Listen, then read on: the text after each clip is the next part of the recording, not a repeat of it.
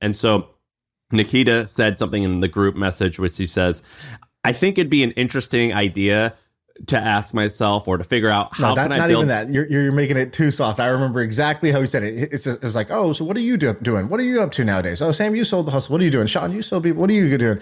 Nikita, you're sitting at Facebook. What are you doing? And he just said it straight up. He goes, I'm just thinking about how I can make $10 million in 3 months.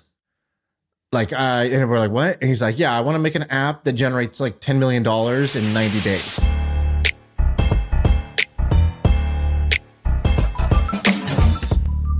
What's going on? We have a good episode. We talk about an app that's going viral, but this app role is getting written about in a bunch of publications. We actually have the inside story because we kind of saw what was happening behind the scenes early on. And so we talk about this guy named Nikita who launched this app that has made $1 million in like 2 weeks or something crazy like that. And we tell you the inside story behind it. What else we got? And he called his shot, which we love here. We also talk about a ransom note that we got through email and why this ransom note was one of the best emails that we've ever got. And me and Sam live brainstorm and live negotiate how we are going to deal with this ransom note. So if you want to see that, that's at the end of the episode. We also talk about the MailChimp CEO getting canceled and a little debrief of Palmer Luckey. So that's it. Enjoy this episode. All right, we live. Sam Parr, what's up? Nothing. How's it going? Just the usual. Woke up, decided, okay, no small boy stuff today. Got going, immediately started considering some small boy stuff, and then I remembered there will be absolutely none of that today. And what was it? I woke up, I was like, I'm a little sore. So I wake up with a complaint. I'm waking up with a complaint on one of the greatest days I've ever had. Wow, this is not how I'm going to start my day. Wait, why was it one of your greatest days? That's just like a general attitude I have. Do you want to start off by recapping Palmer Luckey? Because after talking to him, I feel like he's kind of the greatest guy I've ever talked to. Kind of the man, yeah. Right? Is that how you feel? I thought he was awesome. Okay, let me just say a word that describes Palmer Luckey. I would say,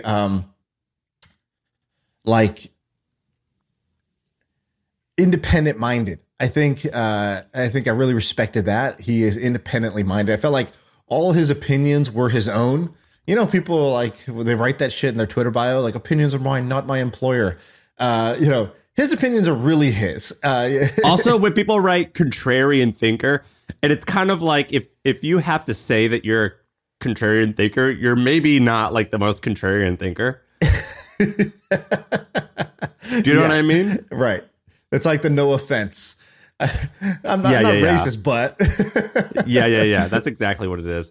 So I thought that he was an independent thinker. I also thought that he was incredibly enthusiastic, which I liked. Yeah, very enthusiastic. Dead on the inside. Like we have said no to a bunch of guests just simply because they're their intelligence is like cranked up to level 10, their success is cranked up to level 12. But their charisma and ability to convey any sort of enthusiasm about themselves, about the world, about their story is so low. And so they make for a terrible podcast guest. But for him, it felt not only like did he have charisma to tell stories about the past, he seemed really pumped about what he was doing and what the future looked like and why it mattered. And I just felt like this guy, just springs out of bed every day. Me too. That's exactly how I felt. I felt like he was incredibly enthusiastic about life. And that's a great way to explain it. But he was so fascinating. He was one of those guys that I like because I can't think of a great word to say other than prolific, but also almost like this. I don't think this is over explaining it or over-grandizing it, but almost like a Renaissance man where he would say comments like, yeah, I bought this marina because there's going to be new laws about I don't even understand what he was explaining about his marina, but he said something about his marina and seaport access and how it's changing. And then he made another comment about he was he's like I was going to do this. Well, I mean, seasteading is off the table for now. And I was just like, I don't even really know what seasteading is. Exactly. And you just said it well, we all know seasteading. Now's not the time. And I was like, well, what are you talking about? What the hell is seasteading? Yeah. He also, and he'll make another comment. He's like, yeah, I have this house we rented. We had a a workshop, and one weekend I was building a jet engine for the water, and we actually discovered that like we should make biodegradable food, or what did he say? We should make oil-based foods. It's kind of like building a Diet Coke for every food. And I was just like, we could take this over lots of different paths, but it's just so interesting to me that you have that ability. Yeah, it was like a bunch of like candy being waved at us. He's just like, I've one of the largest samurai sword collections in the world, and that just got me into thinking. And it's like, wait, what? He didn't say that, by the way, but there's at least a 50% chance he has one of the top 10 samurai sword collections in the world. 100%. The guy owns swords.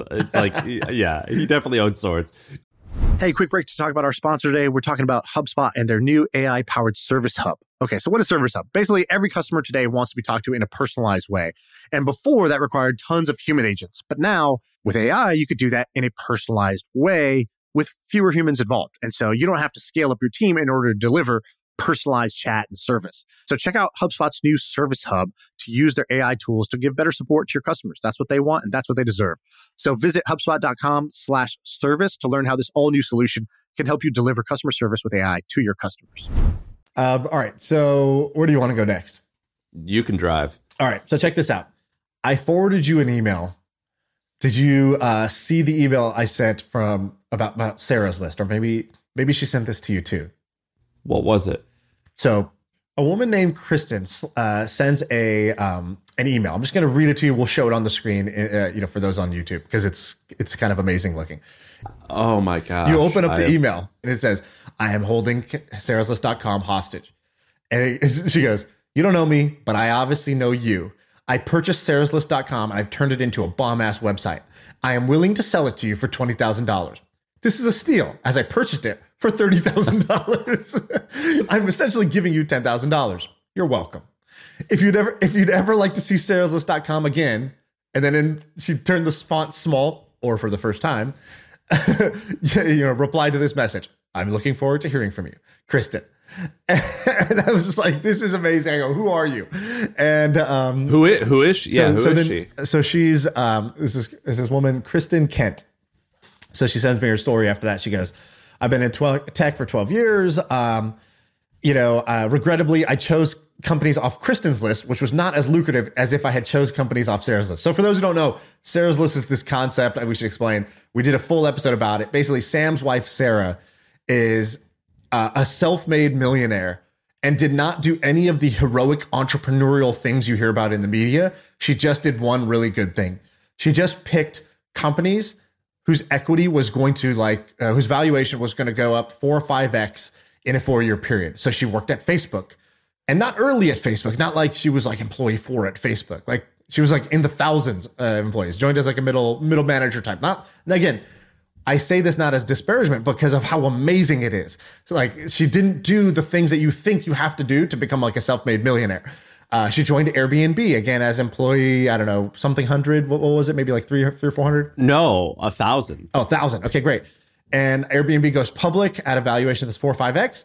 And so, if you're receiving a stock grant for, let's call it $60,000 a year, on top of you get some base comp. I'm just going to use fake numbers. Base compensation, let's say, is 150, and then they give you 50K of stock a year over 4 years. That's 200K of stock. But now the stock price 4 or 5x's. You made $1 million during that time period, and you were safe. You didn't have to work 90-hour weeks.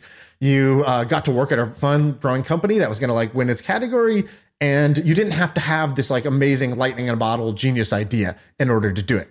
And so she had done that a few times, and so we said, oh, this was actually intentional. You and Sara sat down and you guys made lists. We made lists. What's a 500-person company that has good maternity leave?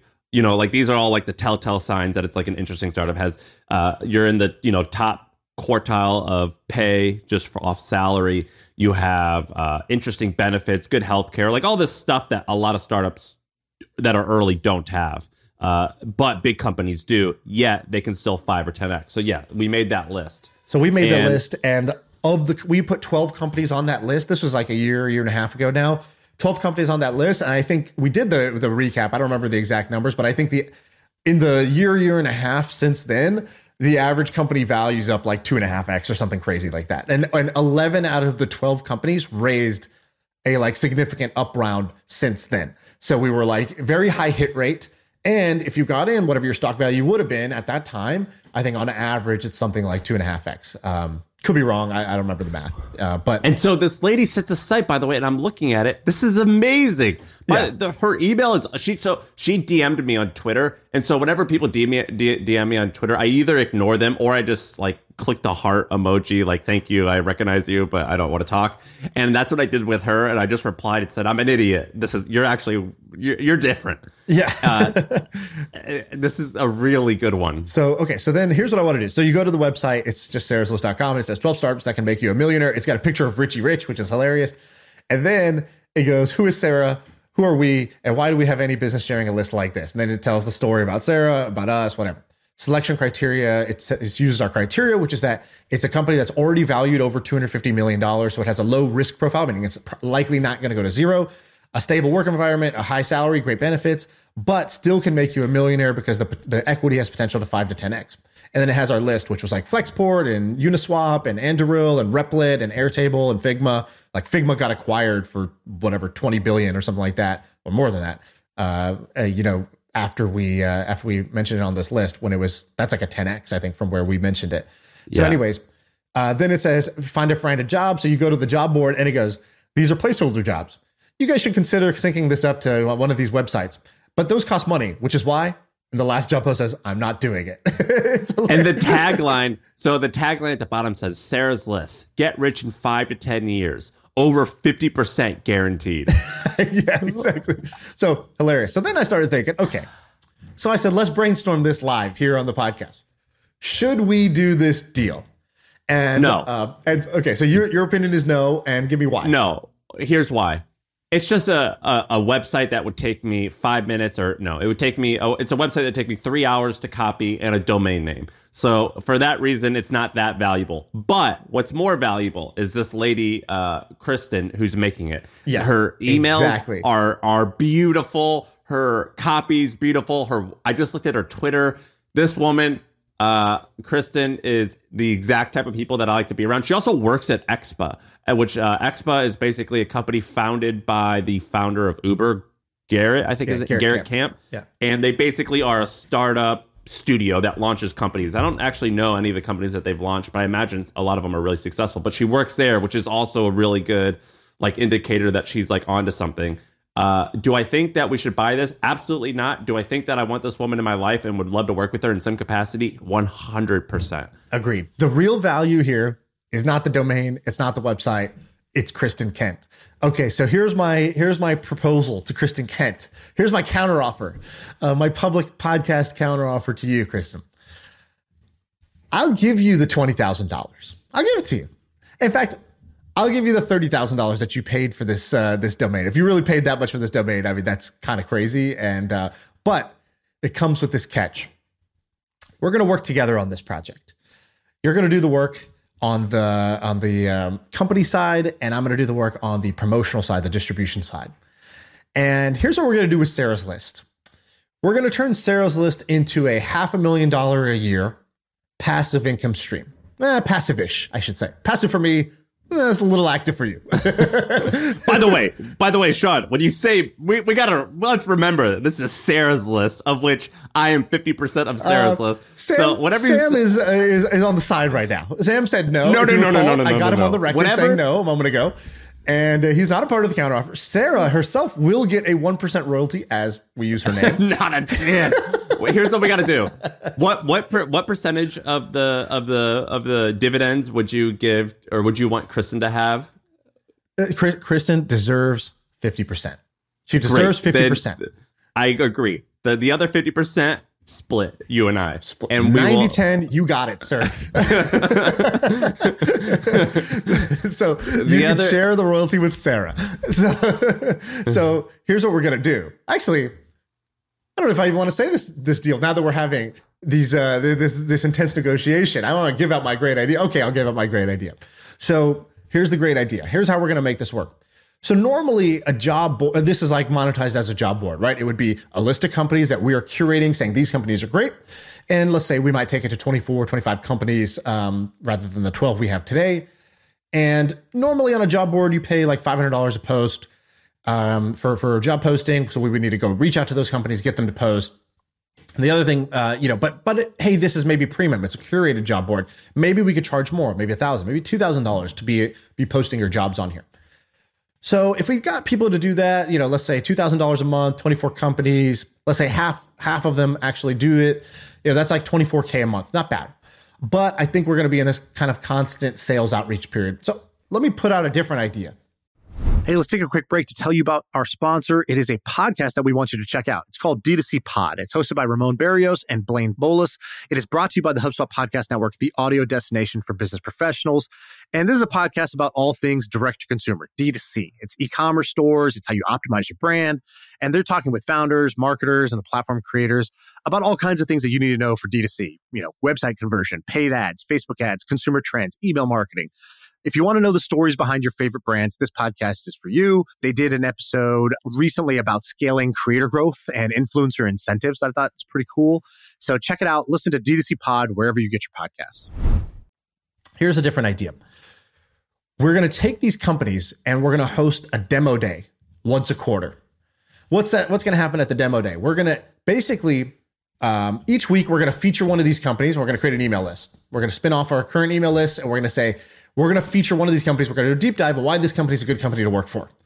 And interested people, high quality people in tech might. Well, that needs to be an upsell. That needs to be an upsell. It's where it's like for $25,000, like you get a deep dive. As a minority owner, I'm not sure you have a say here. So I could barely hear your voice. It was so faint, like your equity ownership in this. So here's what we're going to do. If we were in the same room, do you think I would have hit you already? Or will that be coming in the next? Will that be coming in the next 10 minutes, or would it have already have happened? I think it would have happened. So the way you promoted HustleCon, where you used to write these kind of blog posts once a week, I think you would feature the speaker of HustleCon, and you would tell their story in this awesome infographic, and then you would say, "Do you like stories like this? You should come to HustleCon. We're gonna have 25 badass entrepreneurs, including this person speaking there, and you should attend." And you did that for 25 weeks, and you sold out like 500 tickets to this thing. So what we're gonna do is we're gonna do that once a week cadence about these companies, do a little deep dive. That's an email, and then it's going to get people to attend the hiring day. And hiring day is where the founder of those companies is going to come and they're going to give a little 5-minute flash presentation on their company. And it's going to be and applicants apply to join. And you got to be good to join. So that's why we got to keep the quality high on the company side and the applicant side. And then we're not charging for a job posting. We take the recruiter fee, because when a recruiter places a candidate at one of these companies, they take $20,000 or $30,000 right away. And so if we could place like 25 candidates in a year at $20,000 a pop, you're talking $500,000 of revenue, which is basically all we have to do is hire a writer. We're going to hire a ghostwriter who's just going to write these company deep dives on the companies that we select. Have you heard of the Daily? It was called the Daily Muse. Now it's called the Muse, themuse.com. Have you ever heard of that company? Themuse.com. No, I don't think so. Was that? Right, it was like a women's hiring thing. Was that? Yeah. Called the Muse, I thought. Yeah. It's called themuse.com. It's been around now for 10 years. And the woman who started it, I've been actually DMing. I've been wanting her to come on here. Yeah, she went to Duke too. Oh, Catherine, I think her name is? Yeah. And so she went to YC. And so I actually originally thought that this was a great idea, but they screwed it up by raising a lot of money. And I think they've raised 20, 30, 40, 50, tens of millions. I don't know the exact number. But basically, what they would do is they would do these deep dives on companies and charge the company some like fairly big fee to do a deep dive on the company. And they somehow got tons of traffic. Now they're still getting 8 million people a month coming to their website, or 6 million, something like that. And they had tons of people coming to their website from search, which is incredibly valuable. And I thought that they were just chugging along, but not doing that great because I hadn't heard about them. I have a feeling they actually might be killing it because they've raised a lot of money and they actually are starting to buy other companies at this point. And they do these deep dives on companies. And another guy who does this is Packy McCormick. And I have no idea what he charges for this anymore. But when the economy was crushing it, I think he was charging $25,000 to $50,000 more per deep dive. I think it was. How much? I think it was a little more. I remember he was making $100,000 a month, if I recall correctly, off his deep dives, and I think he might have been doing 1 or 2 a month. Wow, that's pretty amazing. And so I think you could do something like that. We do this at the Milk Road, by the way. We do a deep dive thing, and it's like, I don't know, I forgot what it costs. I think it's like something between 25 and 40K depending on the total like promotion. And who do you hire to do that? I wrote the first few because like we have one of our writers wrote it, and I like kind of like changed it big time. But now we are hiring a writer just to do the deep dives. How much would you pay a writer to do that? Couple grand a month, like $2,000 a month. No way, not a month, really? Because That's it's just it? per deep dive. Like I'll pay you $2,000 to write this one article. So this The value is not in the writing. The value is in that we have a huge list, and that if we promote something to this huge list, you're going to get a bunch of traction, or you're going to get usage, or you're going to get candidates, or whatever it is. So the writer is not bringing the value. The writer just needs to deliver value. But the list is what the list size is why you can charge that much. Yeah, it's pretty fascinating. I think this is a really interesting business. I've always said, I mean, I'm the one who even turned you on to job boards, aren't I? So like, you know, and you're email. And yeah. I wouldn't have even met Sara had you not married her. So actually, Yeah, I should own 1%. I have introduced you to Liz and Sara. So, and before me, you weren't even into .coms. So like, you're welcome. So I think kudos to Kristen. I think she's onto something. Well, I think we're onto something. But she also it seems pretty special. So Kristen, if you want a side hustle that'll make, I don't know, $250K a year for you, it's there for the taking. I think that's underselling. All you got to do is all the work. That's all. Yeah, but we'll promote it here. This is an interesting thing. I don't think this is a venture-sized business, which is I guess why Expa isn't going after it. But it maybe could be. There was a business back in the day that went through YC called Developer Auction. Do you remember this? No, but that sounds a little weird. That's not a great name. In a great way. So basically what they did was they were like, no, dude, that's not auctioning humans doesn't exactly have the best branding. That's why it was great. It's a head turner. And you know, when you're a small company, you need to be a head turner. And so so these guys basically, they realized, they were like, wait, the power dynamic is off. Why is it all about applying to jobs when actually like the developer is like the most valuable, like developer was like gold in Silicon Valley. And so they said, why don't we just curate like the top developers? So like, who are these quote 10X engineers? And then let's just have them almost like a beauty pageant. They walk down the stage and the companies are like raising their paddle. I guess that's not what happened in a beauty pageant, but like an auction where the companies were raising their paddle, be like, I'll give him 300,000. I'll give him 400,000. I'll do his laundry. And then someone's like, you know, I'll suck his poop. And it's like, you know, that's basically like the companies were like just falling over themselves trying to get this talent. And so they did one, and it was amazing. It was like, you know, 50 engineers or whatever. And all the engineers got this huge pay jump from these top companies. And they're like, oh shit, that's awesome. And then it built this little flywheel where they're like, the next batch of really great developers were like, you're going to do all the work for me to like get me my next job offers. Awesome. All I got to do is just go and explain how like, yeah, I helped scale Netflix's like video infrastructure so that, you know, we got this latency and this blah, blah, blah. So they would just go explain what they did, and then the companies would bid. And it was kind of a great idea, I thought. They eventually, but the problem is it wasn't going to scale up. It was like too almost boutique. And so in order to scale up, they changed the model and then ended up pivoting into something else altogether. But like, if you just kept it boutique, which again, you can't do this if you raise a bunch of venture money, because then your expectation is to go huge. Yeah. But if you like making, you know, $1 million a year of like passive income, you could do that with a boutique model like this just by basically creating a demo day. But instead of startups pitching investors, you have companies pitching to top talent. And so you could just, if you're good at curating, right? If you're a good curator, right? We did a good job curating on the company side. Now you just got to do a good job curating on the talent side. You could actually create a pretty solid side hustle here. Do you enjoy working with your wife? No. There are enjoyable things, but there are also some very unenjoyable things. But I tell her this on everything. If we have to like assemble some like IKEA furniture, I'm like, I hate doing projects with you. And like, because I'm like, we're both too stubborn. We both want our way. And I'm like, why don't you just listen? And she's like, why don't you just listen? I'm like, because I don't want to listen. And she's like, well, neither do I. I'm coming out. I'm going to do the ideation boot camp again. And I was trying to convince Sara to like quit her job and like do this.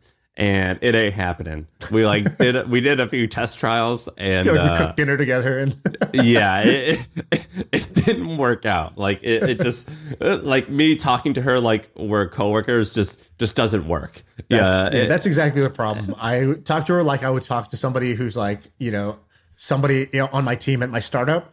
And she's just like, why are you speaking to me like this? And I'm like, well, but I'm not in husband mode right now. I'm in like startup mode. There's modes. Yeah, and she's it's just like, I would be like, look, you're not stupid, but this is stupid. And she'd be like, why are you talking to me like this? I'm like, what do you mean? I'm trying to encourage you. And like, don't you want to like climb up this organization's ladder? Like, don't you want to be great and achieve great things? And she's like, just wants to punch me in the stomach and knock the wind out of me. I'm like, yeah, I don't know if this is going to work. I wanted this to work, but I don't think this can happen. So I don't know how the couples do it, but it wasn't working for us. There are many great examples, like the founders of Eventbrite were that's a husband and wife couple. The founders of Bebo back in the day, Xochitl and Michael Birch, they're husband and wife couple. They work together just great. And but I think it needs like that complementary personalities where one, and also like, I don't have the best bedside manner, shocker, like, pretty direct and pretty blunt about stuff. And I don't have that thing that some people have going for them. I think you have this where you could just be hella blunt and it's like, it's just Sam being Sam. Like, he gets to play by his own rules because that's just the way he is. I have too much finesse in my game. Like if you have no finesse, people are like, he's got no finesse. It's fine. Like he's just being blunt. Don't take it seriously. But if you have any, then it's like, oh, he could have said that differently, but he chose to say it the wrong way, and you don't get that like that that pass to just like say things the wrong way. Earlier in the episode, we said you would describe Palmer Luckey in one word, and I think we both said different things. If I had to describe this last 60-minute episode in one word, I would say exhausting. This was an exhausting. I feel like I just went on like a journey with you, and I need to go rest my eyes. Is that how you feel? No, I'm just getting stronger by the minute. Dude, that I believe that's called anti-fragile. You and I are not the same. I'm about to peak. Yeah, you and I are absolutely not the same. Where do we go from here? Do we end it here or do we keep going? I want to do two little things. One, all right. I just want to have a moment of silence for the MailChimp CEO. What happened? The MailChimp CEO or the founder, Ben? Ben. Who was the CEO, happened? I think, right? He was. I think he quit when they sold it. So I don't know exactly. Ben Chestnut steps down as who I CEO. love. So so MailChimp was this like darling.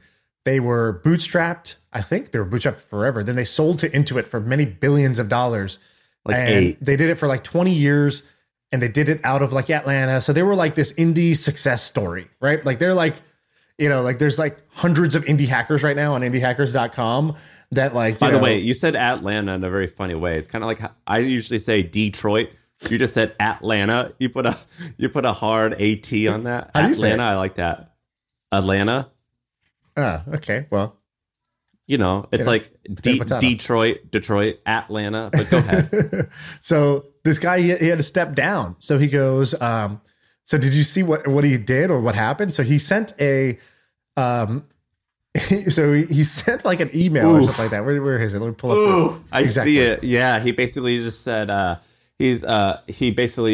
said, Chestnut said he identified a dangerous trend in his workforce. New hires introducing themselves using their preferred pronouns. This is completely unnecessary for a woman who is clearly a woman to tell us her pronouns as she, her, and a man who is clearly a man to tell us that his pronouns are he, him. He wrote in an email to a small group of employees. Instead, Chestnut said he understood the practice was rooting kindness, but added that in the long run, this approach does more harm than good, forcing people to behave in certain ways that are the opposite of inclusion. Okay, sounds not horrible, but that's a dangerous path to go down. By the way, my recommendation to all of us is to just not comment on this. I think we should just read it, what happened, And then a moment of silence for this guy for getting fired, basically fired. Oh, I stepped down coincidentally right after this. But for whether you agree with him or disagree with him, I kind of feel like having to step down is a pretty like severe penalty. Having to step down from your own company is a pretty severe penalty for like having a point of view on this stuff. But like maybe it's a lot more severe than I think. I don't know. Like. Well, what's crazy, I think that when you think about these things, words aren't just words. You have to look at intentions. Right. And his intention, we don't even have to read it, but his intention is not to say that his intentions are good. His intentions actually, I think, are rooted in like, I want to make everyone feel included and I want to be productive and whatever. And I'm just reading this email a little bit like live. And so it doesn't seem like a negative email. Here's the part where I think it got dicey for him. So he goes in the email, he goes, first, there was a tiny number of peeps at MailChimp. Strange to use peeps. Maybe that's like what they call themselves. Is that like a chimp word? Yeah. There's a very tiny number of peeps at MailChimp who consider themselves transgender, forcing either with orders or through guilt the approximately 1,300 other peeps to adopt a new communication paradigm that humanity has never had to use in our 300,000 years of existence and under 150,000 years of spoken language in order to make things slightly more comfortable for an extremely small group of peeps is completely illogical. And he says that if you're forced to do something illogical, eventually you will believe and do anything, even if it's vicious. So, okay, that's like a little like... he says, nowadays, everything is incredibly politicized. I'm finding that peeps are no longer motivated by meaningful work. They're motivated to make political statements. They're using company time and company resources to win a game against their opponents in a game that is raging in their minds and on social media. Understanding and respecting that people can have different views is part of being American, part of being mature adults. Peeps of all different political leanings are free to vote the way they want, blah, blah, blah, but it's not for the workplace. So that's what he said. I'll leave it to anybody to agree or disagree. My personal opinion is I understand what he's trying to say. I think he said it in a pretty stupid way. Like it's a little too aggressive. And using the word peeps when you're talking about these things is also like, if I agree with the sentiment here, but I think that if it were a hot button issue, I wouldn't use slang. Yeah. You can't be like, to the homies that had to use the pronoun. Yeah. It's like, what do you, I guess internally, maybe they must just always use that. Like, like Facebook had like whatever, like now has like MetaMates or whatever. Like, dude, it's kind of a like metamate to use a pronoun is unmetamate. There's two words that I hate using in a serious like argument or discussion. Like if I'm talking to Sarah, my wife, or like someone else about like, look, like, they said this in their tweets. Like if it's ever like the word tweets in an argument, like, I tweeted. Did you see the tweet? Did you see their tweets? You know what I mean? Like, he tweeted it. Yeah. Like, I don't want to use that word or text. Word text. Yeah. Like, when I'm having a serious conversation, I want to talk about something and I got to use, he tweeted that. You see his tweets? Yeah, because it's too much like I tweeted at him and it's like, it doesn't sound. I'm not a fan. But enough. Yeah, I'm going to add peeps to that list. So, yeah, RIP Ben. I like Ben. I don't know him. I'm acting like I do. I've cold emailed him a ton of times and he's never replied to me. But so we kind of know each other. So and Sam's like, karma. Yeah. I guess he's just one of those peeps. Yeah. Who doesn't reply to my emails. You know what happens to those peeps. Yeah, he's him and a 6 billion can go off and be unhappy by themselves. But whatever. I like Ben Chestnut. I love MailChimp. I think it's a great company. Yeah, me too. I think MailChimp is a cool, really cool success story. This data is wrong every freaking time. Have you heard of HubSpot? HubSpot is a CRM platform where everything is fully integrated. Whoa, I can see the client's whole history, calls, support tickets, emails, and here's a task from 3 days ago I totally missed. HubSpot, grow better. Do you want to talk about Nikita? Yeah, we kind of did, but it seemed like I know, but we glossed justice. it over, I think. So At the end of a podcast a few days ago, the Sean Story one, we talked about this guy, Nikita Beer, who you and I are both friends with. But we talked about it at the end of like an hour session. And I realized this is actually really amazing and deserves a significantly more time. And so I'll kind of give.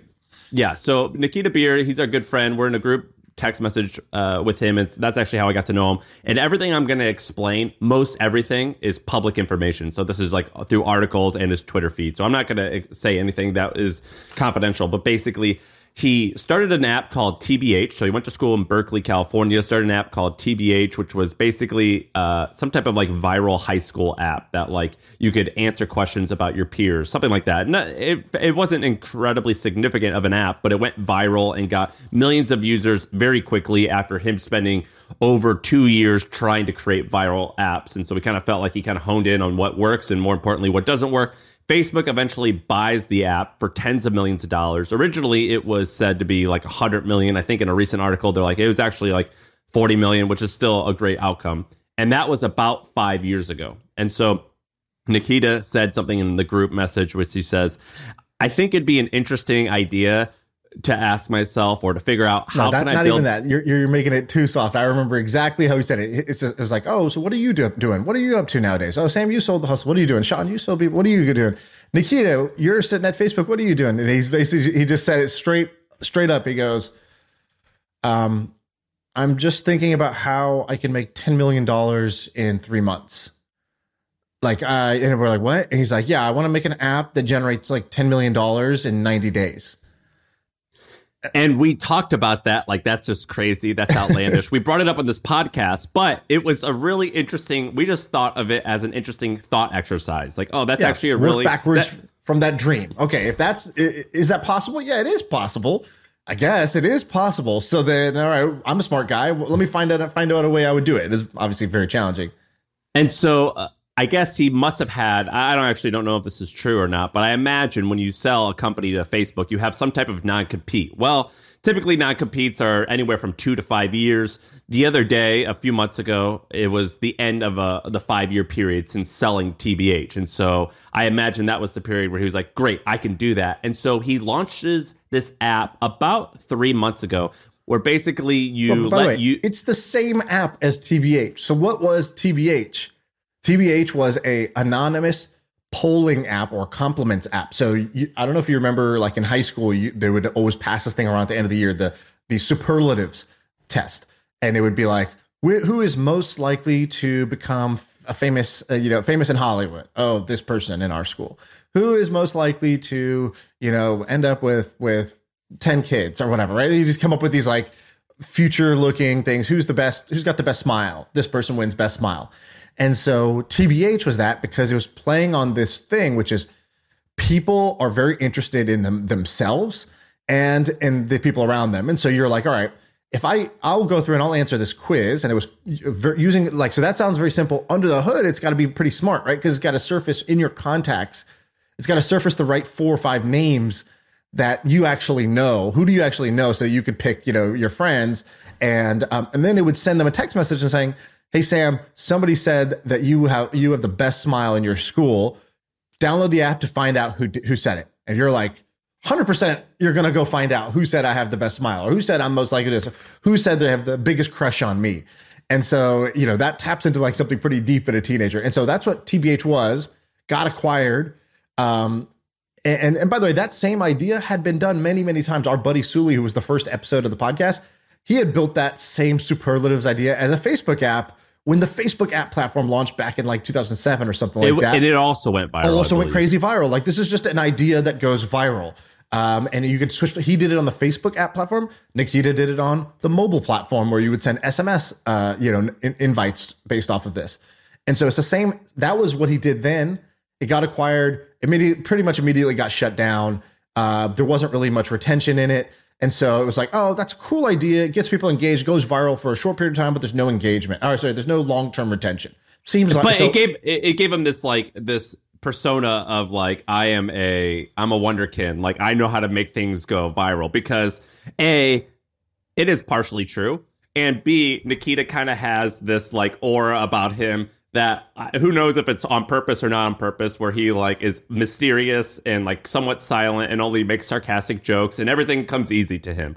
Like that's like his like cool kid demeanor. Yeah. He definitely tries to be a cool kid. All right. So then it's a app you open up. It says, who do you have a crush on? Who's got the best smile? Who's most likely to be whatever? Who would you trust to bail you out of jail?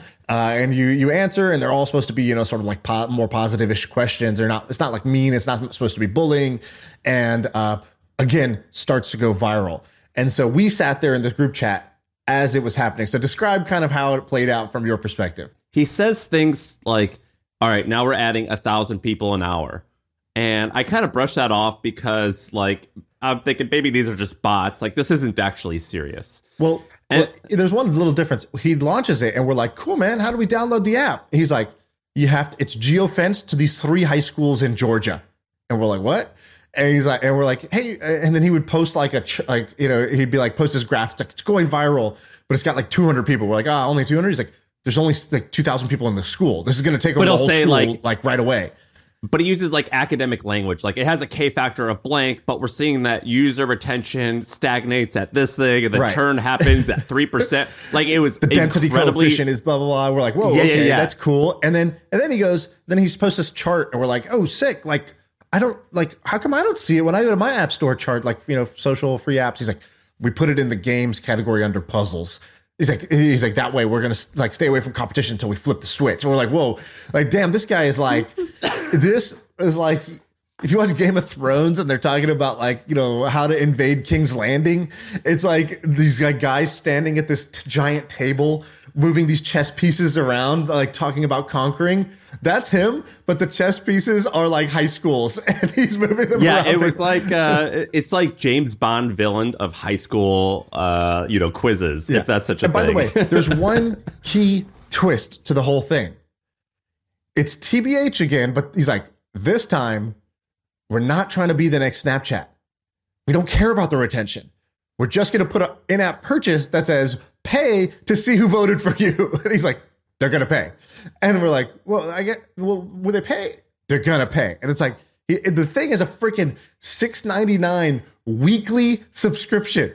So this is basically $28 a month. This is double the price of Netflix to see who voted for you. And he's like, yep. So if we're converting, 4% of people, and we take over this state, Georgia has this many high schools. Each high school has this many students. And yeah, $1.8 million a month. Okay, good. Yeah, let's go.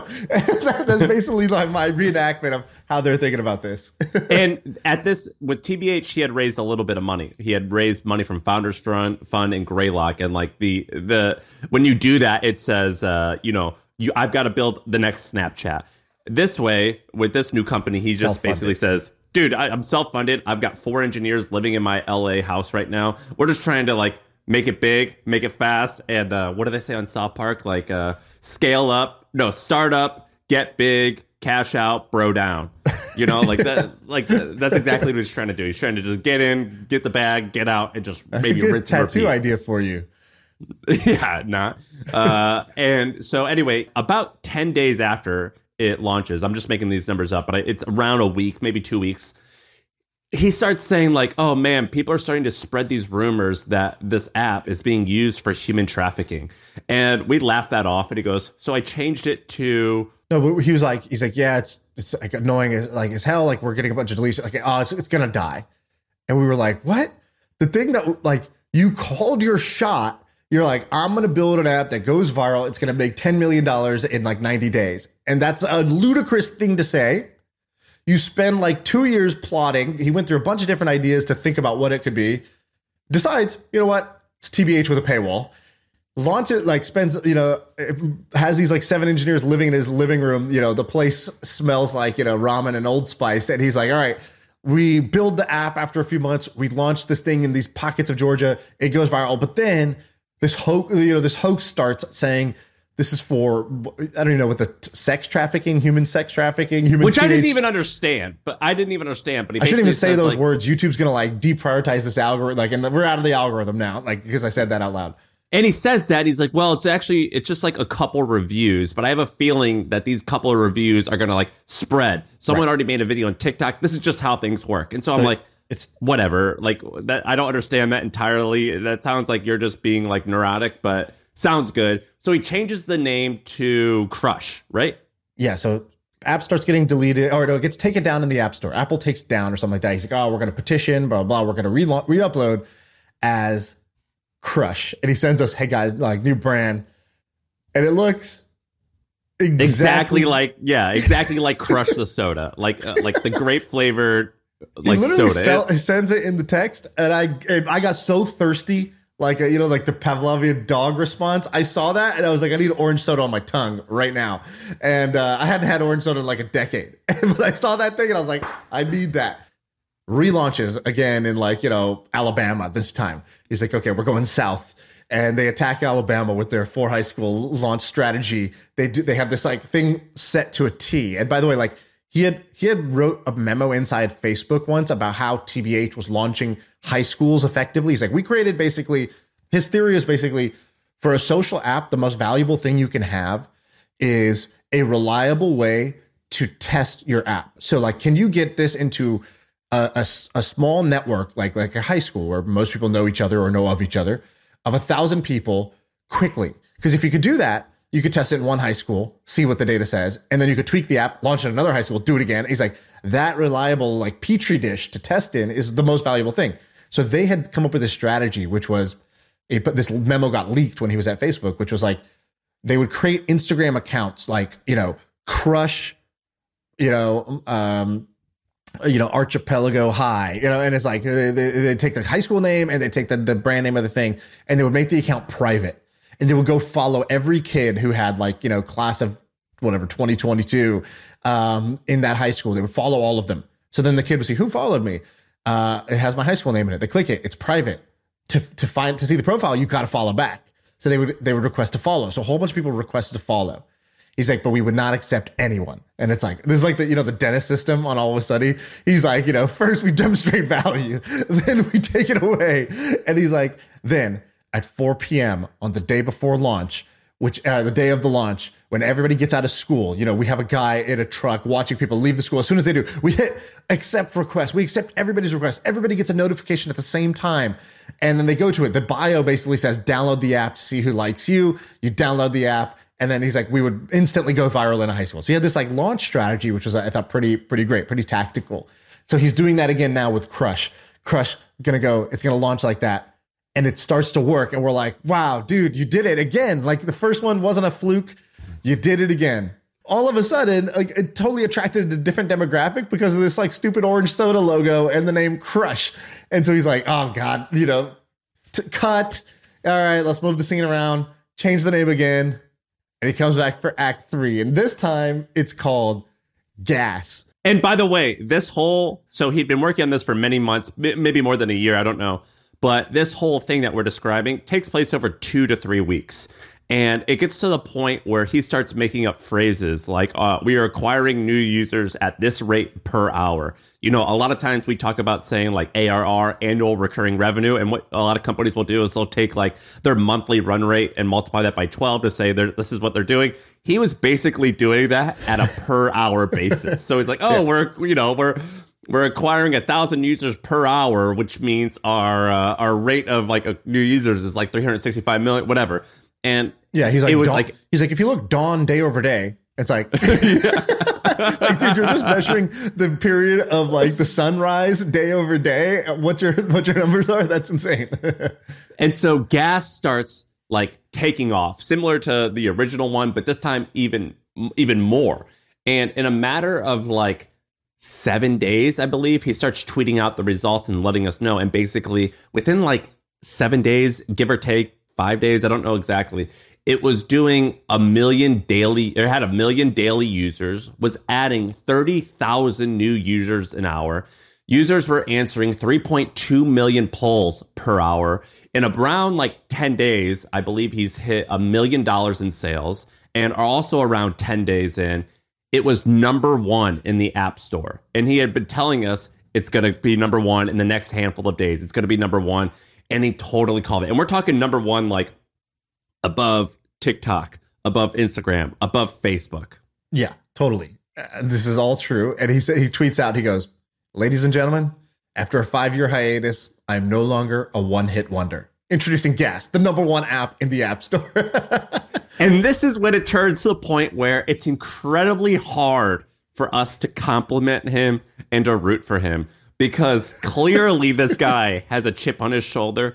Clearly for the last 5 years, he was mad that he sold too soon or didn't become like huge or didn't become wealthier or didn't become whatever his target was. But he fell short, it felt like. And now he is proving that he is the man, because here's what starts happening, and he gets hilariously cocky about it, which I love. I love. It makes me like him even more, but I love. And so, like, here's an example: a really popular VC tweets out, his name's Josh Elman. Momentum growth is a powerful feeling, and it could also go away really quickly. I have been surprised how many things with seemingly unstoppable momentum have slow crawled this past year. Zooming out, growth without deep duration adoption and habits doesn't count. And Nikita replies, just at me. And so basically, he just starts going around. Anyone online on Twitter who's a big shot, who starts talking about high growth stuff, Nikita just pops in and said, what are you talking about, me?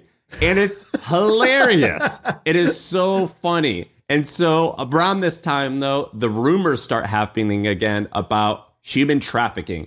And he starts tweeting and sharing the craziest stuff. And this gets so big that Ashton Kutcher is retweeting, who Ashton Kutcher, I didn't entirely know this, but like his whole like philanthropy thing is human trafficking. And so these rumors of human trafficking start happening again. And Ashton Kutcher retweets Nikita and says like... Nikita sends us a screenshot. It's Ashton Kutcher DMing him.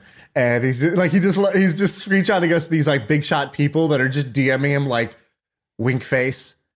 Instead of even saying hi, they're just like, it's like, is this how this guy like slides into DMs? That's interesting. That wasn't Ashton Kutcher, but like, then Ashton also retweeted it. I'd love to meet you. I'd love to help. You know, this thing's a hoax. Because basically what Nikita's saying is he's like, this thing is taking off like you wouldn't believe. It's going viral. The K factor is 2. And when the K factor is 2, what that means is for every person who joins, virally, they invite 2 more. Right. So it's like, you thought COVID spread fast. Watch how fast the Gas app is going to spread. It's got an incredibly high viral coefficient. That just basically means for free, it's going to take over whatever demographic it is until that coefficient starts to go down, because either it's saturated or it hits a new market where it's less viral. And so it's going viral. Ashton Kutcher's like, I'll help you try to fight these hoax rumors, because on TikTok, on Snapchat, you just see story after story of somebody saying, guys, delete this gas app. It's sus as hell. I downloaded it, and a white van started following me around my neighborhood. and people are like, oh my God, share to keep our school safe. And it's like, girls do not download Gas app. Like you ever seen the show You on Netflix? Say no more. And it's like people are just spreading this thing. And so it's like, what the hell? Like, where is this coming from? And he doesn't know. And he's like, it's got to be a competitor. And we're like, okay, what kind of you just launched like 2 weeks ago. How are they doing this coordinated, like social, like psyops attack on you and your user base? And he's like, we've located the source of the hoax, or it originated in China. And he's like, well, here's what he says. This is the most official tweet ever. It's so funny. He goes, after an investigation, our team found several indications that the Gas app human trafficking hoax was planted by an entity or person originating in China. Our data shows users connecting from China when the app first began growing, and the first fake review were posted that same day. And so basically, he's accusing something or someone in China who starts he's accusing just the country. Yeah. And so this is just taken off from, I want to make $10 million. I want to get in and get out, to China is trying to actively bring me down. And he just tweeted out, dude, I am calling for a total and complete ban of Chinese goods entering the United States. No, I'm just joking. But I told him, I was like, dude, you need to go lean in way more, because what he's doing in his PR push, he's like, the hoax, a false hoax is being spread about Gas app, human, trafficking, blah, blah, blah. And I'm like, bro, you need to go full Trump. You need to be like, the China virus is trying to take down this American success gas app. TikTok is not only stealing your data, they're trying to take us down because we are the #1 app for teens. China is doing this. This is anti-China. I was like, you should be leaning in way more to this. I was like, I don't know if this is true, not true, but like, this is your only hope is to get this. Like, you should stop saying your app's name with the words, human trafficking. And you should start saying, why is China trying to, spread fake news about this? That is my official recommendation to you. And it's totally working. And so this entire story that we just spent 30 minutes on, this entire story, we're talking like 20 days. And this is the roller coaster that we've been in. And he would say he's on Fox News yesterday. Did you see that? But that's my point. He says these things in this group chat. And when it's on your phone, when it's just on this small thing, you think this is just limited to us 6 guys in this thing. This is just no big deal. But then you turn on Fox Business News or Fox News Business, and he's on there. You go to Wall Street Journal, and he's on there. You go to Business Insider, Bloomberg, all these places, and it's real. I go to TikTok, and I open up, and there's a video about this app. And basically, as much as I don't like saying this because I like Nikita, but he is so smug, he has 100% called his shot, and he hit it. He nailed it. This is one of the most epic stories that I've seen behind the scenes in real time in a very long time. It's been quite amazing to watch this entire thing play out in just 20 days. Yeah, he's smug as hell, but the same reason I find Conor McGregor very entertaining in the UFC, right? This cocky guy who tries to call his shots and then tries to pull it off. Like, I'm thoroughly entertained, and I'm here for the entertainment.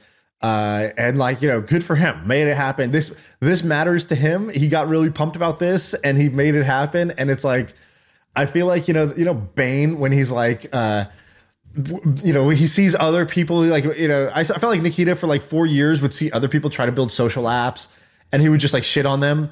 Or he would be like, or people building apps would be like, if your app doesn't let you, flirt with somebody, it's never going to work, or he'd be like, unless you built the #1 app in the app store, like, don't talk to me type of attitude. And I find it, pretty awesome that like Bane, when he's like, oh, whatever the line is where he's like, you trained in the dark. I was born in the dark. Like, that's him with these like teen viral apps. He's like, oh, you're trying to make a social app. I was born to make social apps. And like, he just the fact that he just relaunched the same app is hilarious to me in so many ways. He probably had just like a countdown timer to like when the non-compete ends. And no, it wasn't even that, because I talked to him in between and he was considering all these like other ideas. He was considering this one real estate idea. He's considering this other idea. And then it was just like, it's sort of like Harry Potter, the wand chooses the wizard. It's like, it's just pulling me back in. Just when I think about, I got to go do this app again. Like, are you fuckers really going to let me just do this again? And he did it again. Yeah, this is pretty amazing. It also goes to show that it shows a few things. It kind of breaks a lot of narratives, which I actually like, which is you don't really need like a mission, all the time. Like, and I think that like with us, you don't need a noble mission.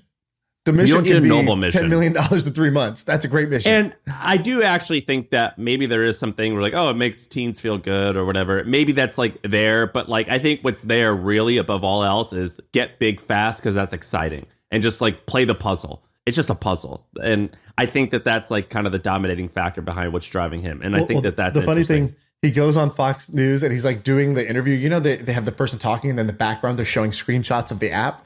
And so he's saying, he's like, well, the thing we wanted to do was bring positivity to teens. Teens feel really bad from whatever, Instagram, whatever. We want positivity to our bank account. We wanted an account app where there's, it's anonymous, but there's no bullying. There's no like sort of negativity. And the screenshot is a poll question that says, want to steal them from their boyfriend? It's like, who do you want to steal from their boyfriend? he's like, we just want to, he's like, I get messages every day from teens saying, I was gonna do something bad to myself, but this app came out and now, I'm running around in a field full of flowers. And it's like, it was just hilarious. The whole thing is like straight Silicon Valley HBO show. Like, it's so funny to me.